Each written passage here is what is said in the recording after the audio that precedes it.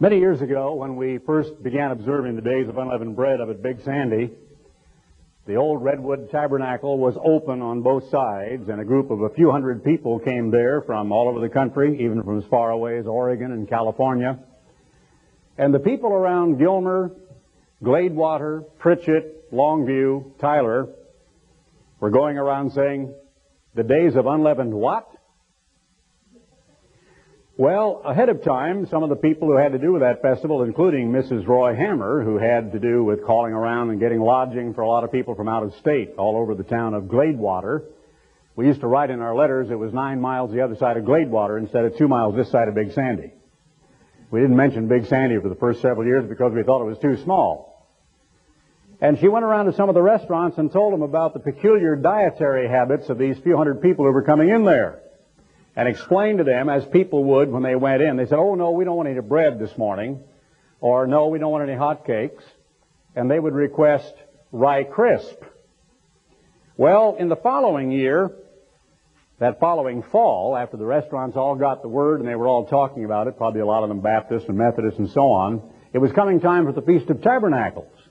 And Mrs. Hammer let them all know that here come these church people again, and all those restaurants went out and laid in a tremendous stock of rye crisp. Now, I used to be interviewed by the media when I would come over there. I say the media with tongue-in-cheek. I think it was a Big Sandy newspaper cranked out by one gentleman. And they used to call it in their newspaper the Feast of the Tabernacle, because they were told that building was a tabernacle and we were having a feast in there. You know, you old hands here that have been doing this for 30 years and more take a lot of things for granted. We know that this is the days of unleavened bread, but when I'm watching my television set the last few days, what am I seeing?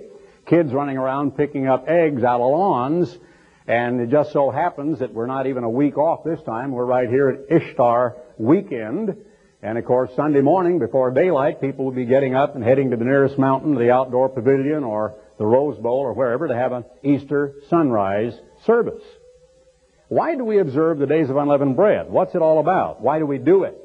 If you'll turn to Exodus, the 12th chapter, you will see that in the very beginning at the Exodus, when God brought Israel out of Egypt, He told them not only about the Passover, but also the days of unleavened bread. He told them that they should eat the Lord's Passover with their loins girded. I'll read up to that beginning in chapter 12. He mentioned in the 3rd verse that they were to take a lamb for an house. The lamb was to be without blemish. It was to be kept until the 14th day at even, and other scriptures in the Bible say at even, comma, meaning the going down of the sun. The Bible itself says that. But yet, the word or the expression between the two evenings can mean, according to only a small handful of scholars, after sunset and before full dark. But that is not the way it reads in the other companion scriptures in the Bible. Nor is it the way Dr. Bullinger and many other people say it ought to read. The expression evening means leveling, actually. And evening can be any time from noon to sunset, and is spoken of as evening, the evening sacrifice, which always occurred at 3 p.m. We, in our language, will say afternoon at 3 o'clock. We don't start saying evening till 5, 5:30, or 6. But the Bible speaks of the word evening, meaning any time, really, afternoon, even at 3 o'clock in the afternoon. Notice what they did, and let's think about it in retrospect of the error that was taught in the church, the parent church, for many, many decades by a simple oversight of the time of the Exodus and the spoiling of the Egyptians. Now, this is aside from what I really want to talk to you about, but since we're here, let's go through it quickly. They shall take of the blood and strike it on the 2 side posts, verse 7, and the upper door of the houses wherein they shall eat it. They shall eat the flesh in that night, and they were to slay the lamb not after the 13th as the sun went down, on the beginning of the 14th, a big error that was made because it was not understood that Jesus had actually instituted the symbols of His broken body and shed blood about 17 to 24 hours before the traditional Passover of the Jews. It makes no sense at all to write a booklet, Has Time Been Lost?, and to point to the fact that the oracles were given to the Jews, and point to the fact that the Jewish race never lost track of the Sabbath, and then try to say they lost track of the date on which the Passover was to be observed. They did no such thing. Notice what happened that night. You shall eat the flesh in that night, roast with fire, and unleavened bread, and with bitter herbs shall they eat it. It was not to be eaten raw or boiled, sodden with water, but roast, the head with the legs and all the purtenance thereof. And you shall let nothing of it remain until the morning, and that which remains until the morning you shall burn with fire. And this is the way you're supposed to eat it. With your loins girded. They wore loose garments, big leathern belts that had pockets in them. They took those garments, gathered them up, tucked them into these big, thick leather belts so that a man's legs were free from just above the knee and he could run. Otherwise, he'd trip all over himself wearing the Arab-type garments that you see in the Middle East even to this day. And your shoes on your feet, sandals, shoes, whatever, made of animal skins. And your staff in your hand, a walking stick for the elderly or anyone who might use one. And maybe a shepherd's crook or a stick that they would use to guide their cattle, camels, sheep, goats, whatever. And you shall eat it in haste.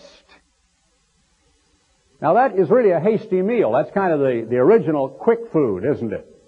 The Passover was quick food, eaten in haste, shoes on your feet, loins girded, staff in your hand, ready to go somewhere. It is the Eternal's Passover. For I will pass through the land of Egypt this night, and will smite all the firstborn in the land of Egypt, both man and beast, and so on. And the blood will be a token, and I will pass over you when I see the blood, and the plague shall not be upon you to destroy you when I smite the land of Egypt. Many people, I got one letter recently from a man who was arguing the only place where you read the word Passover in the Bible always means the passing of the death angel. It means no such thing. You can read throughout the book of Leviticus, Deuteronomy, Numbers. You can read throughout, even on into Chronicles, 1st and 2nd Chronicles, of the days of Josiah. You can read some of the Psalms and others where they killed the Passover. What did they kill? The death angel? They killed the Passover. On one occasion it said killed their Passovers, plural, more than one lamb. And on the occasion where they celebrated the Passover by killing the Passover a month late and then had 2 Passovers and 2 days of unleavened bread, I received sometimes amateur theologians giving me letters and documents and articles telling us that we're all wrong in the way we're doing it. We're supposed to be doing it on Sivan the 6th or some other time than we have been doing it traditionally in God's church. This day shall be unto you for a memorial. What day? The day the death angel passed over, the day they ate the meal. Now, is this what they did? Did all of this we read, loins girded, shoes on their feet, staff in their hand, the bread of haste, ate it in trepidation, ate quick food, and then burnt all of the leftovers, took their shoes off, put the staff back in the corner, ungirded their loins, took off their belt, took off their garments, crawled into bed with their wife, looked fearfully out, listening to the moaning and weeping of the Egyptians, waited for the death angel to pass over, and finally, after a nervous night, went to sleep, right? Went to sleep. Got up the next morning, ate breakfast, right? Got dressed again, right? Well, why did the church believe that for decades? I don't know. But they did. Because the idea was they had to use all the next day to go out and spoil the Egyptians. But if you just read the 3rd chapter and read where Moses had said earlier, you shall now go out and spoil the Egyptians, there was no 24-hour delay. They went out in the wee hours of that same night. Once the death angel had passed and Pharaoh called for Moses and Aaron, then the proscription against sticking your nose outside the blood on the doors and the lintels and so on was over. The death angel was gone, and the Bible says you cannot misunderstand this if you simply read the 12th chapter of the book of Exodus and believe it. Just read it the way it is and believe it, and there's no problem, is there? It happened on that night, which was the 15th. They killed it on the 14th. They ate it on the 15th. The Exodus was on the 15th, and this is the 15th of the month of Abib. Now, last night we did something which is sort of a carryover from a really largely nonsensical church tradition that began way back many, many decades ago when my father used to stand in the pulpit up in Big Sandy and talk about a night to be much remembered. Actually, the Hebrew word rather can be a night of watching. The expression night to be much remembered is merely an old King James error. And because the church, many, many years ago, used to sit down to a big meal until it got so unwieldy, it was just awkward. We'd have thousands of people sitting down, I remember so very well, Kind of got to like the rubber chicken circuit. You're sitting there for an hour or two, and the women are just running back and forth in the kitchen and putting plates down. They've got, chicken or whatever. And, the wine is even collecting lint and dust. It's been sitting there in a glass so long. And finally, and I think the Vances and a lot of other people remember those days, hundreds and hundreds of us would be seated in the big tabernacle building, and my dad would get up for about 20 minutes and read some of the scriptures that we had read in responsive readings last night, and then everybody would eat all at the same time. Well, as my booklet explains, and as all the Gentiles understand, that won't be done, of course, in the Philippines. It won't be done in Jamaica. Why should it? Because they are not Israelites, and there is no reason for them to teach their children about something which was eclipsed and which utterly faded into obscurity and which has been past, dead history from the time of the sacrifice of Jesus Christ. Because Christ, our Passover, is sacrificed for us. And I do want to caution the church, and I'll just say it in rather, unequivocal terms. Don't let me find anybody sacrificing lambs or decorating a so-called night to be much remembered with little lambs at the door, or going too far thinking you got to eat roast lamb and all of this, because if you're going to do that, you may as well go back and forget Jesus Christ's sacrifice and go to an Old Testament Passover. Now, think about it and have a little sympathy from my point of view. I'm the guy the media comes looking for, right? They don't come looking for you other people. They come looking for me. What do you think is one of the biggest albatrosses around our neck from the standpoint of explaining what we do, what we believe, what we practice to the world? Weekly Sabbath, days of unleavened bread, all the annual holy days, right? What is the biggest kind of a constant charge they lay at our door, almost like an epithet, and that is that we are Jewish. I got a violent letter just the other day I had to write a big long response to. You are a bogus church. You're mixing Jewish with Christian religion. You look like a bunch of Jews. I have to fight that all the time. I have to write letters. I have to talk to, talk show hosts and people out in the world, Baptists and Methodists, about why we're not a bunch of Jews. So why should I add another occasion and build up another big roadblock and then try to explain it away? So I'll just say that in passing, but it is something that is optional and something that people can do if they wish, but I would exercise a good deal of caution. Verse 14, chapter 12. This day shall be unto you for a memorial, and you shall keep it a feast to the eternal throughout your generations. You shall keep it a feast by an ordinance forever. Now there's nothing that is difficult to understand about this next verse. 7 days shall you eat unleavened bread. I've talked to people recently when I've been out on a personal appearance, or here, I think one couple told me right here in Tyler, where a minister of the parent church told them, no, you don't have to do any such a thing. But sort of explained it, that if you like bread, and if you want a piece of bread with your meal, you don't need to eat bread, but if you're a bread eater, when you get around eating bread, then the kind of bread you eat ought to be unleavened. But that isn't what it says, is it? Doesn't it say, 7 days shall you eat unleavened bread? And it doesn't just say it once. It says it over and over again in the Bible. Now, what's difficult about that? One little piece of hardtack or rye crisp never hurt anybody. If all you do it to be obedient to God is to do it in symbolism. He went on that from the first day, you're to put leaven out of your houses. For whomsoever eats leavened bread from the first day until the 7th day, that soul shall be cut off from Israel. And in the first day there shall be an holy convocation, and in the 7th day an holy convocation. Notice verse 17, 18, and 19. You shall observe the feast of unleavened bread, for in this selfsame day have I brought your armies out of the land of Egypt. Any question about which day they went out? On the 15th. But, of course, the church believed for many, many days that they went out apparently the following day. And they had the chronology all mixed up. For in this selfsame day have I brought your armies out of the land of Egypt. Therefore shall you observe this day in your generations by an ordinance forever. In the first month, on the 14th day of the month, at even you shall eat unleavened bread, until the 21st day of the month at even. Draw you a chart and count the days. You've got 8 days. You're to eat it on the 14th. They killed it, but if you look at it very clearly, that it was the 14th at the going down of the sun, and the meal was not eaten until the 15th, you've only got 7 days. There are not 8 days of unleavened bread. 7 days shall you eat unleavened bread. Now, because Jesus Christ, and he was authorized, no matter the letter I got saying Christ was not authorized, I absolutely reject that argument. Whoever wrote it, wrong. They're going to be wrong next time they say it. They were wrong the last time they said it, and they'll be wrong every time they say it from now on. Christ was authorized to change the symbols from roast lamb to bread and wine. And he did so approximately 17 to 24 hours earlier, and they had to haste to get his body in the grave. If you read the Gospel of John, the non-synoptic Gospel of John, and read the others as well, because that was preparation day for an high day Sabbath, which was this day, the 15th of Abib, the first day of unleavened bread. Now let's get to the question as to why. Why do we do it? Why do we eat unleavened bread?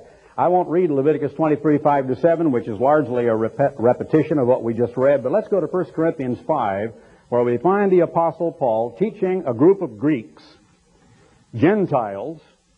Now you could say Filipinos, Jamaicans, Africans, you could talk about any color, any race, but you're not dealing with white or Caucasian or Semitic Israelites. You're dealing with Gentiles. There are all kinds of problems in this church. Drunkenness at the Passover, fornication, in this case apparently incest. Notice in the 4th chapter, reading up to it, a little bit of rain on the roof I hear. He said he had sent Timotheus, verse 17, my beloved son and faithful in the Lord, chapter 4, verse 17, who shall bring you into remembrance of my ways which be in Christ, as I teach everywhere in every church.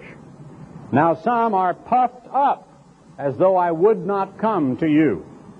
Swelled up or puffed up. He begins introducing that thought of vanity before the statement about the days of unleavened bread. But I will come to you shortly, if the Lord will, and will know not the speech of them which are puffed up, but the power. What is this puffing up? Well, it's swollen up with importance.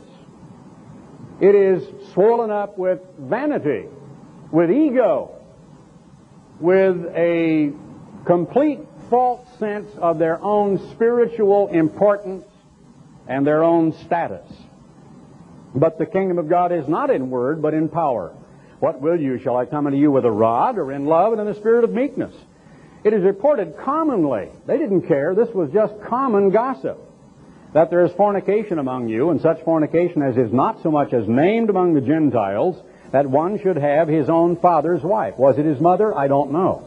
It was certainly a stepmother, and because some people couldn't deal with that, and they couldn't handle it from the standpoint of thinking it might be actually his own mother, most of the commentaries opine that perhaps the man was a widower who had married again, and this man was committing adultery with his stepmother.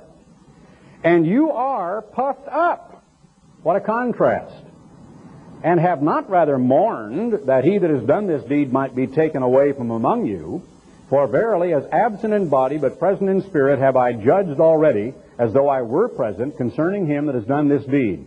In the name of our Lord Jesus Christ, when you are gathered together, and with my spirit, with the power of our Lord Jesus Christ, a terrible sentence now, to deliver such an one unto Satan for the destruction of the flesh. Disease, mental disease, whatever might happen, that the spirit may be saved in the day of the Lord Jesus. Your glorying is not good. Know you not that a little leaven leavens the whole lump? Now this is New Testament. This is the New Testament Bible. This is the Baptist Bible. This is Methodist Bible, Church of Christ, First Christian Church, Scientist. It's New Testament, isn't it? How many times, if you were a Sunday keeper for much of your adult life, and you went to a Sunday service, did you hear a Sunday preacher wade through this passage and deal with why Paul was teaching something about these days of unleavened bread to a Gentile church when everybody used to call it Jewish? I don't think you ever did. They ignore it. They don't touch upon it. They just don't preach it because they're afraid of it. They don't know how to explain it.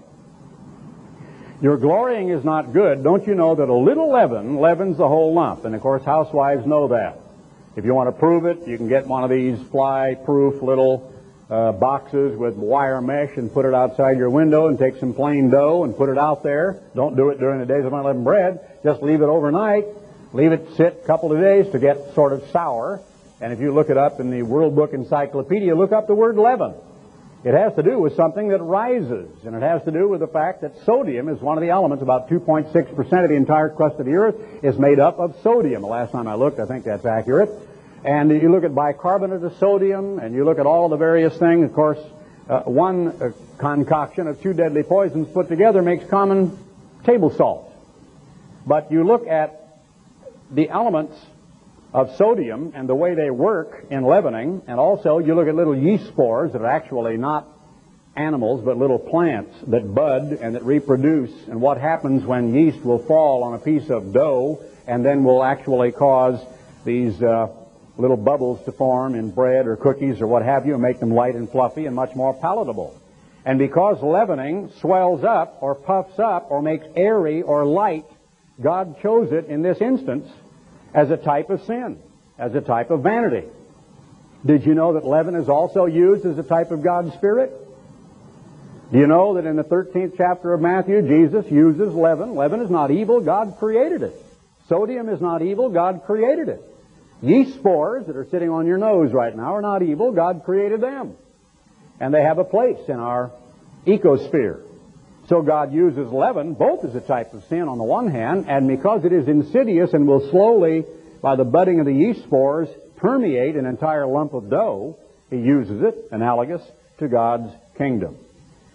Now He says, your glorying is not good. Don't you know a little leaven leavens a whole lump? My father used to say one rotten apple spoils a whole box, and we know that. If you find a rotten apple in a box, get it out. Maybe the one's right next to it, and you will save it. If you find mold on a piece of bread, get it out. Make it airtight. Maybe you can save the loaf long enough to eat it. Not now, but after the days of unleavened bread.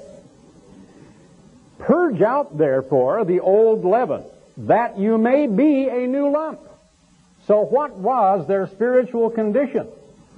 Before we read on. Purge out the old leaven. They were what? Puffed up. They had leaven, a type of sin. Vanity, common gossip, all kinds of horrible things going on. What was the condition spiritually of the Corinthian church? Leavened. Read his next statement. Even as you are unleavened. Well, now, why don't they preach that? Is that not the most obvious implication that they were there observing the days of unleavened bread physically, but spiritually, morally, the church was leavened. It was leavened spiritually, but it was unleavened physically. Isn't that clear to everybody? He's saying, purge out the old leaven even as you are unleavened. So he's saying, really, purge out the spiritual leavening as you are physically unleavened, and you've cleaned out your kitchens of all the leavening agents. That is as plain as the nose on anyone's face. And the churches of this world reject it and have nothing to do with it. For even, and never forget this scripture, Christ, our Passover, is sacrificed for us. Christ is my Passover. He is your Passover. We don't celebrate a Passover. If we want to celebrate as a matter of church tradition, worldwide church, and before that, radio church tradition, a so-called night to be much remembered, which is in effect something that faded into obscurity and has passed into ancient history and is not efficacious for the forgiveness of our sins, has nothing to do anymore with the plan of salvation, something that eventually is going to be eclipsed in history. Remember that scripture? About the drying up of the tongue of the Egyptian sea and an exodus so great after the second coming of Jesus Christ as He gathers the Israelites out of all of Europe and Egypt, that He says there will be an exodus so great that it will obliterate from all history the former exodus and it will never be called to mind. So you can even prove from that standpoint that on into the millennium, the old Exodus, the 12th chapter, will not even be talked about anymore, because there'll be a brand new one that will occur at the end of World War III and the beginning of God's kingdom that will eclipse even that. So I wish to be as accurate as I can with God's Word. Therefore, He says to these Gentiles, let us keep the feast, not with old leaven, neither with the leaven of malice and wickedness, but with the unleavened bread of sincerity and truth. Paul, preaching to the Gentiles, they ought to observe the days of unleavened bread. Now, don't do this, because I don't want you to get in trouble. But if you want to really get into a fight, Go to a Church of Christ minister, open your Bible to 1 Corinthians 5, and ask him, would you please explain that to me? Now, you won't get in a fight if you keep your mouth shut and don't say anything. And hand him your hanky, because he is going to sweat a little. And then he will try to explain that, but he really won't be able, because he won't know what in the world to say. No, they do not teach that. In the 16th chapter of the book of Matthew, verse 6, let's turn to that. Matthew 16 and verse 6. Jesus told the disciples, take heed and beware of the leaven of the Pharisees and of the Sadducees. I got another document not long ago from a gentleman who was arguing the Sivan 6 doctrine, and that we're supposed to be wrong on the Passover. And one of his very important points was, he said, Jesus told the Jews, they, meaning the Pharisees, sit in Moses' seat, so whatever they bid you to do. And he said at least twice, Jesus never took issue with the doctrines of the Pharisees. Wrong. Remember that country western song? The guy's singing along, he said, wrong. I don't know what the words are. Wrong. Jesus said, take heed and beware of the leaven of the Pharisees and of the Sadducees, and a reason it's because we've taken no bread. Well, he cited the fact of the 5 and the 4,000, and that they shouldn't think that, because if bread needed to be present, Christ simply could have produced it. How is it, verse 11, that you do not understand that I spake it not to you concerning bread, that you should beware of the leaven of the Pharisees and the Sadducees? They understood then that he bade them not beware of the leaven of bread, but of the doctrine of the Pharisees and the Sadducees, both. He did not give his stamp of approval right across the board to either one of those Jewish sects. He merely implied in his statement concerning they sat in Moses' seat, that when they were faithful to Moses, and when they were faithful to the law, we're not talking here about the Mishnah, we're not talking about the Talmud, we're talking about the Torah. And when they sat in Moses' seat and were faithful to Moses, sure, do what they tell you. But don't do according to their works, because they do not. Now, a little later on, if you will turn to Matthew 23, I want to show you what Jesus said, and we've read this many times, about those Pharisees. This is quite an example. Then spake Jesus to the multitude, and this is where you find that scripture that some people use in their arguments, to his disciples, saying, the scribes and the Pharisees sit in Moses' seat. All therefore whatsoever they bid you observe and do, but do not after their works, for they say, and they do not.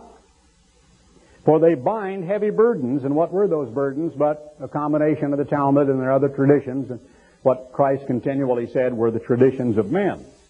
Why did they do that? They bind heavy burdens and grievous to be borne, to be carried, and lay them on men's shoulders, but they themselves will not move them with one of their fingers.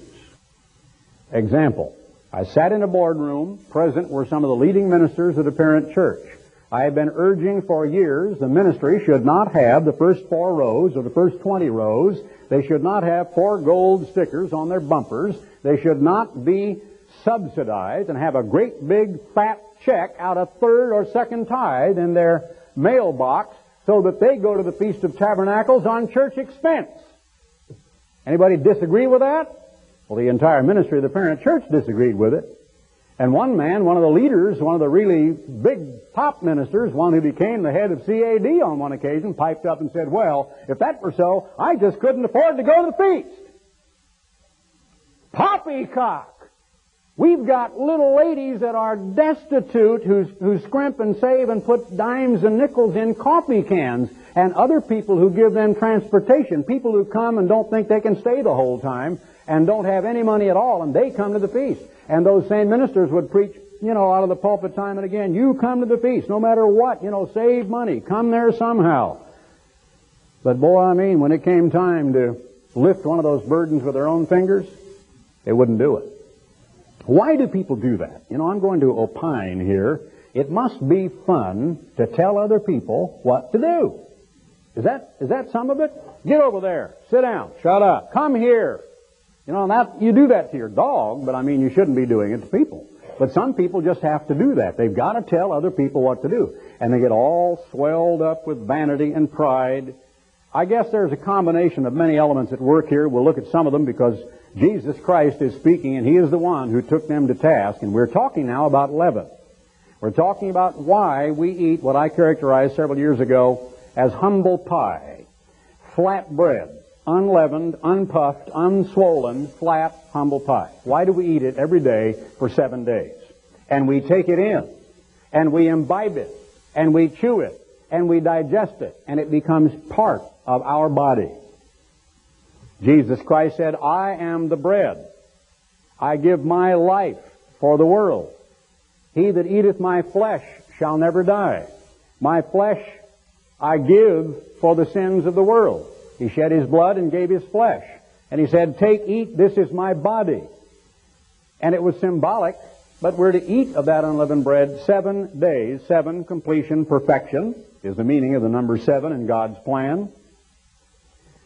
And so there is much more to this than what we heard for about 25 years in the parent organization, where the entire emphasis was put upon our own shoulders, and an awful lot of people forgot the element of Christ. I've heard so many dozens of sermons. I've got the notes myself. I've got my own sermon notes where I preach that theme year after year, that the days of unleavened bread picture putting sin out of our lives. I cannot put sin out of my life. I can only ask Christ to come in, and He can't dwell together with sin. The greater degree to which Christ comes in and dwells inside of me or you, the lesser degree there is room for sin. I can't put the air out of a glass. I can't get that air out of there, can I? How am I going to get the air out of the glass? But if I put water in it, living water, liquid, and God uses water as a type of His Holy Spirit, all the air is gone. The emphasis for decades was putting sin out of our lives. I remember the way they pronounced it all. Putting sin out of our lives. I remember, I could even tell you who that was. He used to preach that way. Adjust the glasses, do that, blowing hands, you know.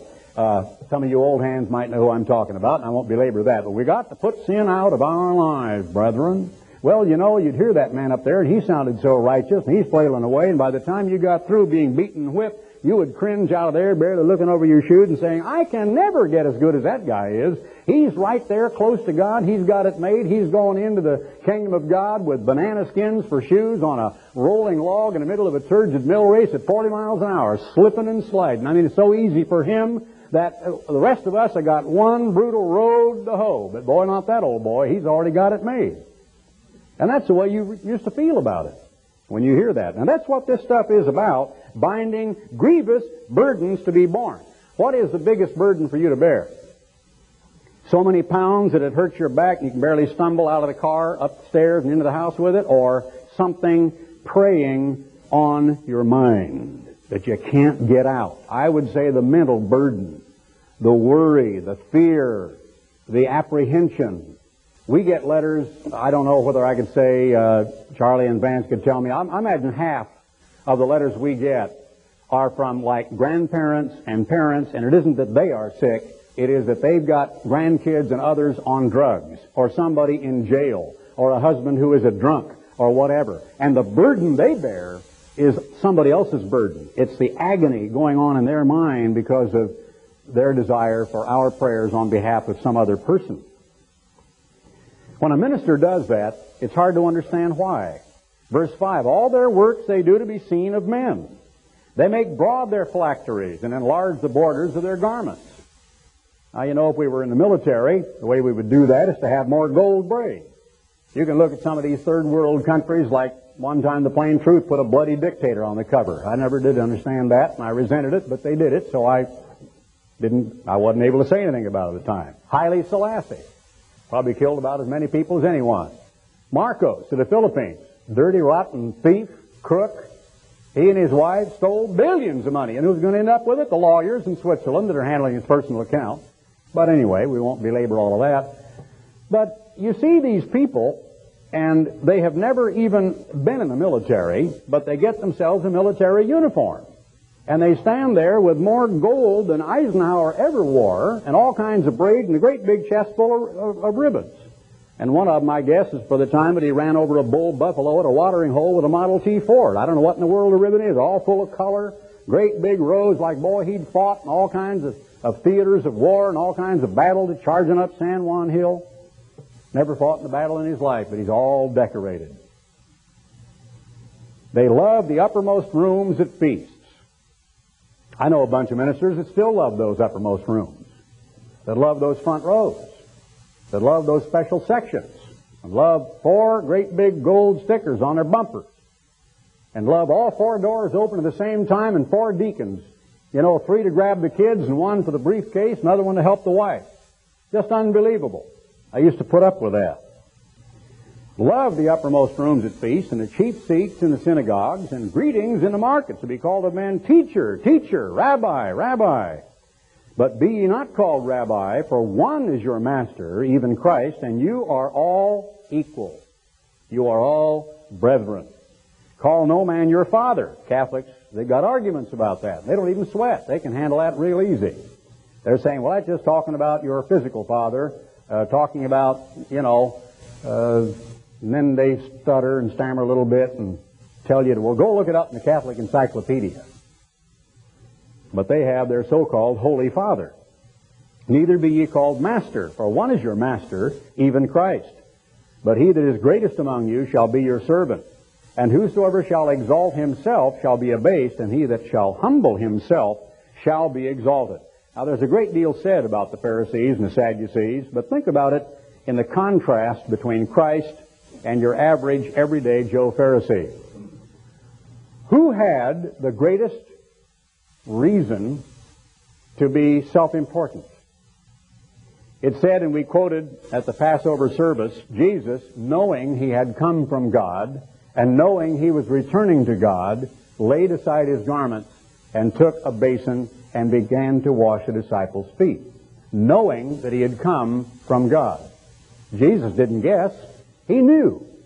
He could see, almost with X-ray vision, a person's thoughts.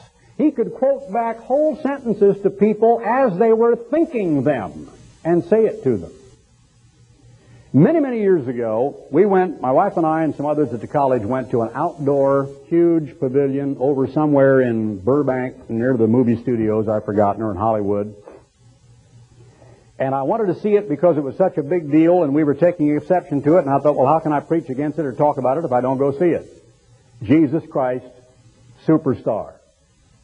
I don't know if any of you ever heard any of the music from that particular play, or whatever it was called, but one of them was done by a famous lead singer, Gordon MacRae. Gordon MacRae's daughter. I only saw her on that one occasion, never heard of her since, so I don't know if she went on to have a career at all. But she sang a song that was allegedly Mary Magdalene.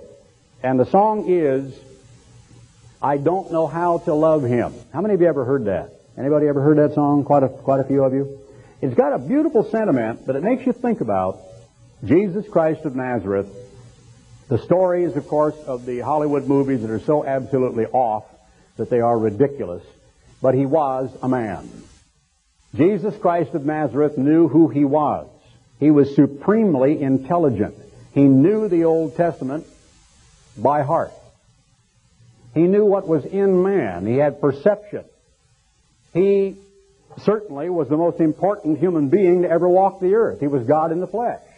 If anybody from any aspect, physical health, education, lineage, genealogy, background, what was going on in his mind, but not appearance, right? Not appearance. The Bible said very clearly, when we see him, he has no form nor comeliness that we should desire him, and we know that he was able to escape out of crowds at a moment's notice because he looked like any other average, everyday Jew of that time. But if there was an excuse for someone to be vain and self-important, Jesus had it. More so than anybody in this room or anybody you've ever met. And instead, where do you usually always find vanity? Well, we've dealt with the Pharisees. Let's go to the first chapter of Ecclesiastes for a moment. Here, if you'll turn back, Psalms, Ecclesiastes, Proverbs, Ecclesiastes, just before the book of Isaiah. And in the first chapter and the first verse, the words of the preacher, the son of David, king in Jerusalem, vanity of vanities, saith the preacher, vanity of vanities, all is vanity. Look up vanity in the dictionary sometime if you haven't done that in a long time.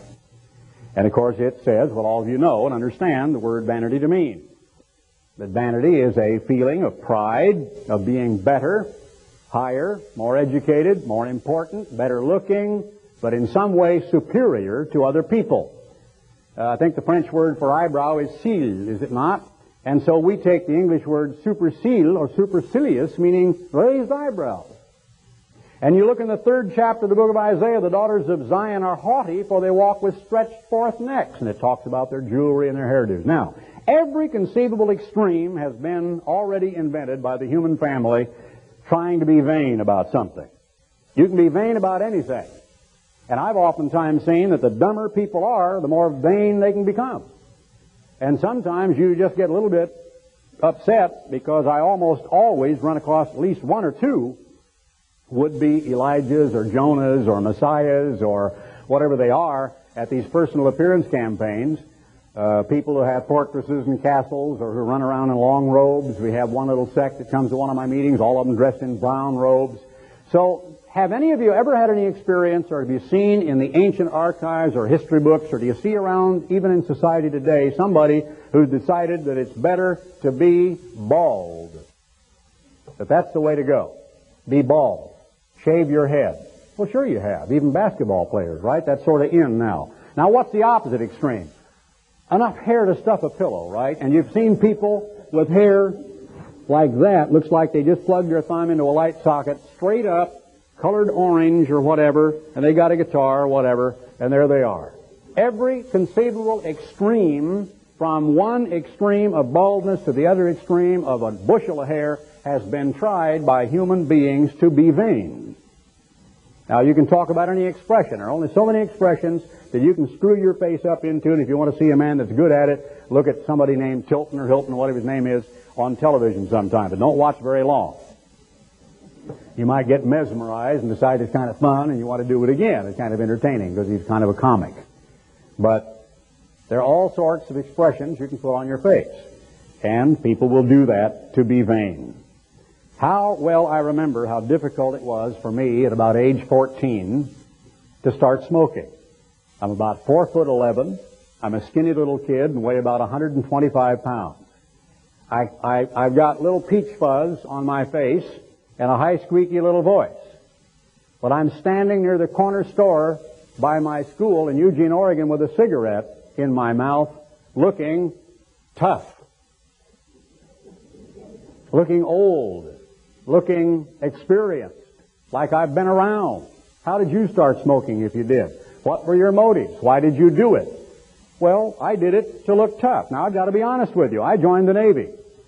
And I joined the Navy for a lot of reasons, one of which was to get out from under a lot of authoritarian authority and so on at home. But as much, when I was choosing the service, I could have joined the Army. No way. I hated the Army uniform. I could have joined the Marines, and I thought they looked a little ridiculous, sort of like a bellhop or a doorman. People used to talk about that. But two twins with whom I grew up came through Pasadena, and there they were in those swabby Navy uniforms. And I said, I gotta have one of those. And really, it was all vanity. I joined the Navy out of vanity because I wanted to walk around in that uniform. And I would walk like I just got off the ship, you know, side to side. 2 years I'm on a base. I hadn't been near a ship. I hadn't even seen a ship. I had to go down and drive around, you know, like a tourist. Look, there's a ship. 2 years I'm in the Navy before I finally get to go to sea. So finally they send me to sea on a ship, and then I really did exaggerate that walk. Oh, I'd come back after being at sea, and they'd say, look at that sailor. He's been at sea. He's walking funny.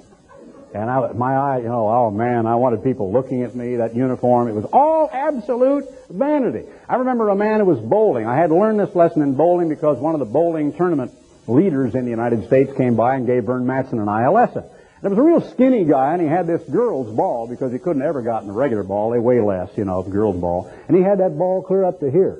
And I can't even begin to do the contortions that he did. He took about 6 steps, ran down there, and I mean, you never saw anybody with all eyes. And I was watching. You can't help not watch when somebody does something like that.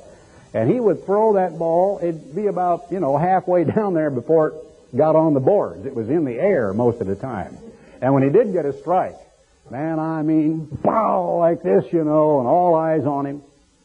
Don Martin, I think, was the name of the instructor anyway.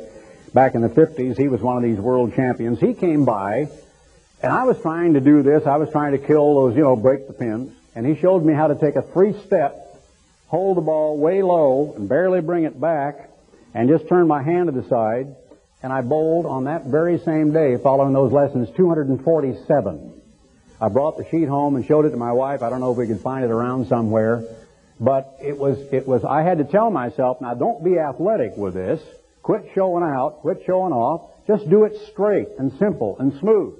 I could probably still do that at age 62. I don't think my back would let me, but I might. But I had to learn that if you discarded vanity, you discarded all the athleticism, you discarded trying to show off, you could really bowl pretty well. You'll find the same thing is true in a lot of sports, I think. I remember a waitress or two and a couple of girls I saw in college that did this. It was one gal that I talked to about it on one occasion. It was a waitress who had feet about that long, but she took steps about that long. She looked like a taco commercial that Shirley and I used to see in Pasadena. But have you ever seen anybody walk like that? It was unbelievable. She was walking with this forced little mincing step with these number 12 feet. It was just ridiculous to look at something like that. Now, you women, if you want to, can go down to Murphy's Furniture Store and buy a vanity. And everybody knows exactly what it is, right? You can buy a vanity. What is a vanity? Well, it's a dresser that has a mirror. Or they call it a looking glass. That glass is not looking. You're doing the looking. So what we ought to rename these things is that glass should be called the naked truth. Right? Because women come out of the bathroom and there they are. Until they, as they say, put on their face and get ready to go out. You see a lady, and I saw the cut line under a cartoon one time. There was this lady with these great, big, huge pink curlers all over her hair, and she was wheeling a cart in the supermarket. She was wearing a pair of shorts, Japanese shower sandals, and some kind of a tank shirt or something, and these curlers. And the guy was telling his girlfriend, she's going out later. Okay, you don't get it. All right, I tried. There is a vanity of youth and there is a vanity of age, and I can tell you about a person who was vain over a terrible, terrible disease. I can tell you I met a person one time who was paraplegic and vain about it. So I have determined long ago that if all was left was a brain lying there in a jar and somehow still functional, that it could have vanity present. Because vanity is in us deep down somewhere. There is a vanity of youth, a vanity of age, and especially a vanity of the uneducated, uncalled, unimportant, would-be religious hobbyists who like to say that they are special in God's sight. And because of a deep-seated inferiority complex, not able to say, I'm just average, I'm just one more person, I'm no more important than anyone else going by out there on the highway. I'm just one of millions. They can't handle that, and so they say, oh, I am special. I am unique. I know something these people don't know. I've met a lot of people like that. And then they get vain about it. I've seen people who would come to church with a Bible that big and actually have to have a stand to put it on. It's every extreme, and especially in religion. Why should there be so much vanity in religion? I've got a secret. I know something. I've got special knowledge. Just you and me, Lord. Just the other day, God told me that. And so the people in the audience hearing this evangelist saying, well, God spoke to my heart and told me, they say, well, that's great. God never said one word to me. I've never heard His voice. I don't know if He's a bass or a tenor, and this guy is up there telling me, God talked to me, and God told me this, and God told me that. And they're lying. They haven't heard God's voice. How can they lie like that? But they do. There is a vanity of education, a vanity of position, a vanity of wealth, and especially there is a vanity of the way we appear. There are some people who have been blessed, I think in a way we could probably say cursed, with what we might call beauty. Handsome men, beautiful women. How many do you suppose beauty queens, how many magazine covers, how many great models, have made wonderful wives and mothers? How many of them have had a happy life, successful, fulfilling, and rewarding? How many have become grandparents? I don't know of a one, but then I don't know of very many of them. I'm thinking of Marilyn Monroe. I'm thinking of some of the movie stars that I remember. I'm thinking of a lot of people that were so filled with vanity over the way the skin was stretched over their face that their lives were absolutely wrecked and ruined. If we will go to the 11th chapter of the book of Matthew, Matthew the 11th chapter, show you one more example here. And reading in verse 29. Jesus said, I'll read up to it, verse 28, "Come unto me, all ye that labor and are heavy laden, and I will give you rest. Take my yoke upon you, and learn of me, for I am meek and lowly in heart, and you shall find rest for your souls. For my yoke is easy, and my burden is light." If we will turn in that same thought to Luke, the 18th chapter, Luke 18, and see the example of the Pharisee and the publican. This parable he spoke unto them, certain that trusted in themselves that they were righteous, and despised others. Why? Why should someone who has been blessed with forgiveness, someone who has been blessed with God's truth, instead of being so happy with it, instead of being so grateful for it, instead of wanting to share it with other people, become vain about it? How do you become vain about God's truth? Is it possible? Even if you're in the true church, not a false church now, God's church, the true church, and know the truth, to become vain about it, conceited, prideful, self-important? They trusted in themselves that they were righteous and despised others. Well, all right, fine, trust in yourself that you're righteous, but why despise somebody else who isn't? Why? Because of a deep-seated consciousness that maybe you're nowhere near as righteous as you think. And maybe, after all, it is jealousy. Two men went up into the temple to pray. There's a beautiful song about this. The one a Pharisee and the other a publican. The Pharisee stood and prayed thus with himself. He prayed with himself, but he used God's name on it. Interesting, who is he calling God? If he's praying with himself, is he really praying to God in humility, addressing a great being in heaven who put the sun blazing up there in the skies, before whom he stands in awe? Or was he praying in his mind, it says within himself, to himself, but the name God enters into it? God, I thank thee, and the whole thing is comparison, that I'm not as other men are, extortioners, unjust, adulterers, or even as this publican, and thinking about the man who was standing there beside him. I fast twice in the week. I give tithes of all that I possess. And the publican, standing afar off, would not lift up so much as his eyes unto heaven, but smote upon his breast, saying, God be merciful to me, a sinner. I tell you, this man went down to his house justified rather than the other. For everyone that exalts himself shall be abased, and he that humbles himself shall be exalted.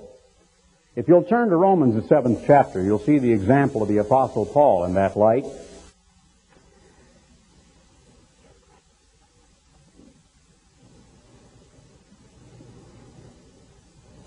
I think I want the, Romans the 7th chapter. And I'll just read up to it beginning in about verse 14. We know the law is spiritual, but I am carnal, sold under sin. Now listen who's talking. The Apostle Paul. And I think most of us would probably always tend to say that right behind Jesus Christ and his example in the Bible, because God did use Paul to write 14 whole books of the Bible, and because some of the most beautiful among all the New Testament scriptures, including 1 Corinthians, the 13th chapter on love, were written by the Apostle Paul. So we tend to think that he was an extremely righteous and godly man. I think that, and I think that's fair to say. I think you think that. I think it's true. But yet, here is this extremely righteous, godly man who, because of his past, who because of what continually plagued his mind of people screaming in pain as he was overseeing their torture, and their only crime was being Christians, and believing in Christ, he couldn't shake that, and so continually this man was humble. He never got swelled up with pride and ego and vanity. Instead, he was filled with humility. That which I do, and I'll paraphrase this in modern English, I wish I didn't do. Or what I wish I would do, that I don't do. And what I hate, absolutely hate it, I do it. If then I do that which I wish I wouldn't, I'm consenting under the law that it is good. Now then, it is no more I, and I have emphasized the new creature in Christ at the Feast of Tabernacles in past years, because you're really dealing in one sense with the physical human being, the physical Apostle Paul, and with the psyche or the innermost spirit of the new creature in Christ on the other hand, and the two are in conflict. It is no more I that do it, but sin that dwells in me. For I know that in me, that is in my flesh, not talking about the Spirit, dwells no good thing. For to will is present with me, but how to perform that which is good I find not. For the good that I would do not, the evil which I would not, that I do. Or the good that I would, I do not, but the evil which I would or wish I would, that I do. Now if I do that I would not, it is no more I that do it, but sin that dwells in me. I find it is axiomatic, it is automatic, it's a law, it's just there. And that's the way we are as human beings. When I would do good, evil is right there with me. How absolutely true. It is a thought away. It is in our minds and in our hearts. And only if you look up, I've preached in the past about this, and I didn't want to go into a lot of the details about the chemistry of baking and bicarbonate of sodium and so on, and go through all of this about leavening today. But if you look at the fact of the ubiquitous presence of yeast spores, and you even look at all living plants. You've heard of dandelion wine, but you probably never drank any birch bark wine the way I have, but practically anything actually that is organic and is of this ecosphere, whether it's those flowers, has alcohol in it and will ferment. It is present within the plant. And that is the thing I want to emphasize. As the Apostle Paul says, sin is not something out there behind the hibiscus bush. Sin is not stalking you with a black mask with a gun in his hand. Sin is not lurking around behind the barn. Sin is not coming at you in a runaway truck. Sin is in here. It is dwelling inside of here. So during the days of unleavened bread, what do? You resist imbibing a particular kind of bread, and instead you take in, you chew, you digest, you assimilate, and a different kind of flat, unleavened bread literally becomes a part of you, gives you energy, and is actually carried into every cell of your body, and helps you maintain your weight or to grow, if you're a youngster, to develop if you're the fetus in a womb. It becomes a part of you. And Jesus Christ is to come inside of us and live His life within us. And that is the only way we will ever conquer sin. He says, I find a law that when I would do good, evil is present. It is right there. It isn't lurking or stalking you. It is there. It is inside. For I delight in the law of God after the inward man, that is the new creature in Christ.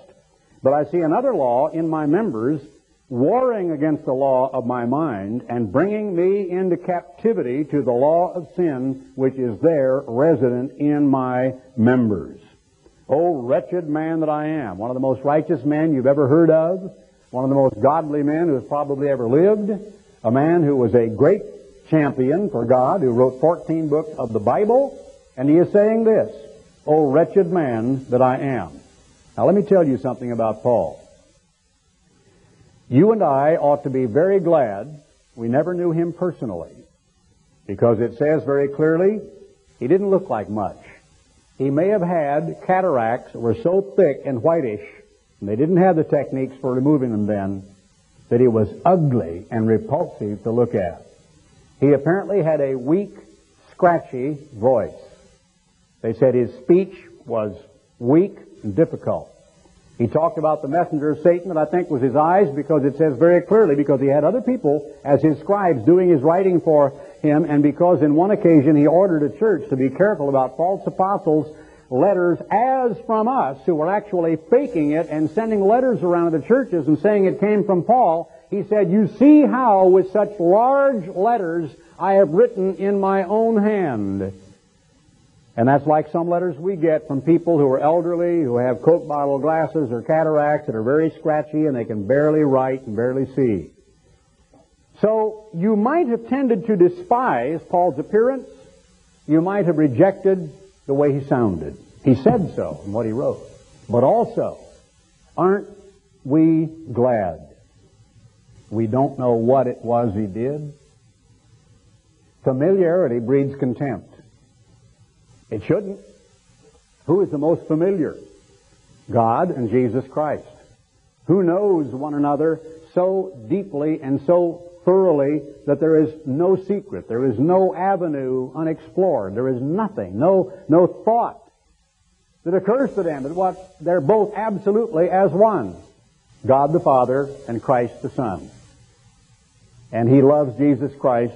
He said, this is my beloved Son, in whom I am well pleased. And I have tried to portray for you the crucifixion, then the resurrection, and then the coronation, the scene where Christ walks between the 24 elders to the Father and receives the crown as King of the universe.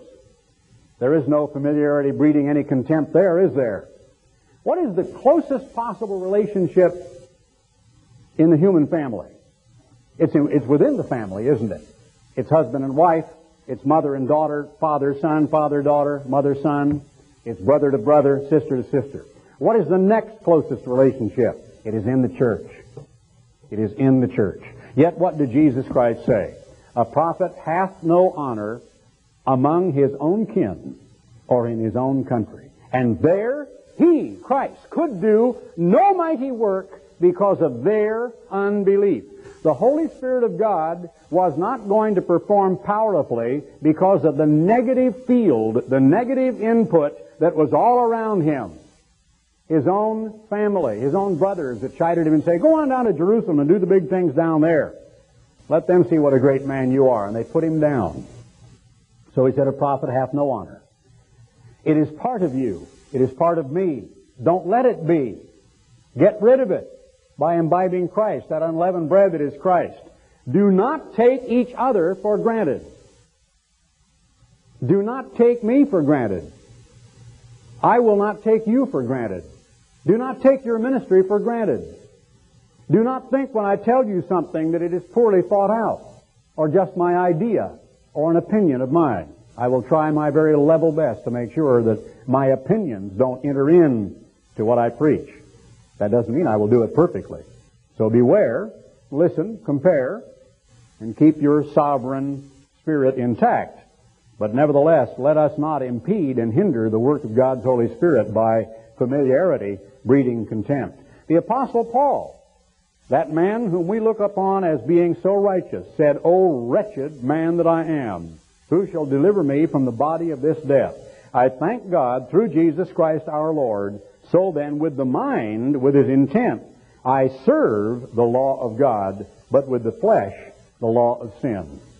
This is a time during the days of unleavened bread when we are to look introspectively, spiritually, in the same way that you housewives peeked around in your pantries and every nook and cranny in the kitchen, and we looked in the refrigerators and the freezer to make sure you didn't have any. Did you look in the freezer to make sure you don't have the little cans that you pop up, and you put in there? And okay, sometimes you might forget. Invariably someone will forget. I'll never forget the day Sherwin McMichael and a bunch of us were playing basketball, 20-some years ago probably, up at Big Sandy, and we got all exhausted, and we'd kind of forgotten, I guess, what was going on. We went all the way over to Hawkins to a little place and ate a cheeseburger.